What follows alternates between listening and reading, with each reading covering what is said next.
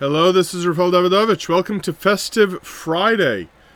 Today I would like to begin speaking about Purim. Purim is coming up, and even though we think of Purim as being a holiday, the truth is that Purim is not the main event. The main event is Megillas Esther.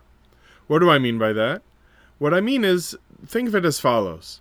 We often think of Purim as being a Yom Tov, a holiday, and one of the mitzvos of the holiday is to read this scroll, Megillas Esther. However, I think that halacha actually phrases the concept exactly in the reverse fashion, meaning that what is the main event? The main event is the thing that is called Megillas Esther.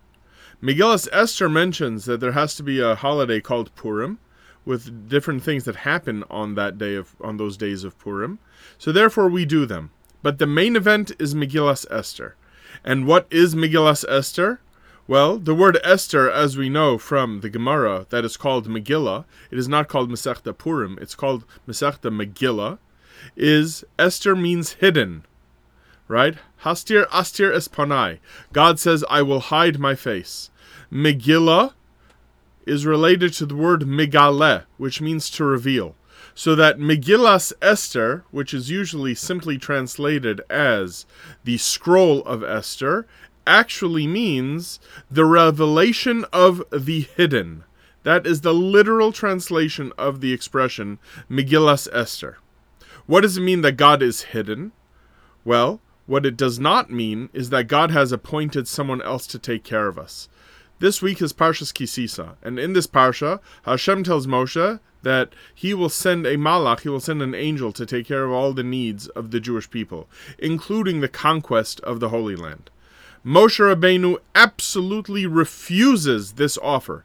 He says, Hashem, if your own presence does not go with us, then we are not interested.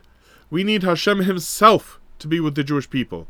God does not appoint an angel, or the way other religions have it, a patron saint, kivayachol, so to speak, chas v'shalom, to take care of the Jewish people. It is Hashem himself who has this relationship. So Hashem says, well, if you want me to do it, then even though there will not be a malach, but what will sometimes happen is that I will exist within the Jewish people in a mode of Hester, in a mode of being hidden. It is still totally me, it's just that I am hidden.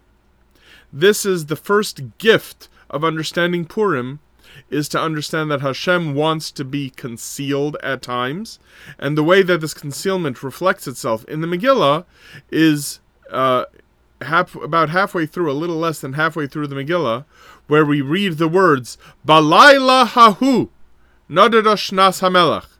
And it was on that night, Balayla hahu, not Balayla hazeh, but Balayla meaning at a time of night, where God is hidden, and Hahu, that night, not tonight, but that night.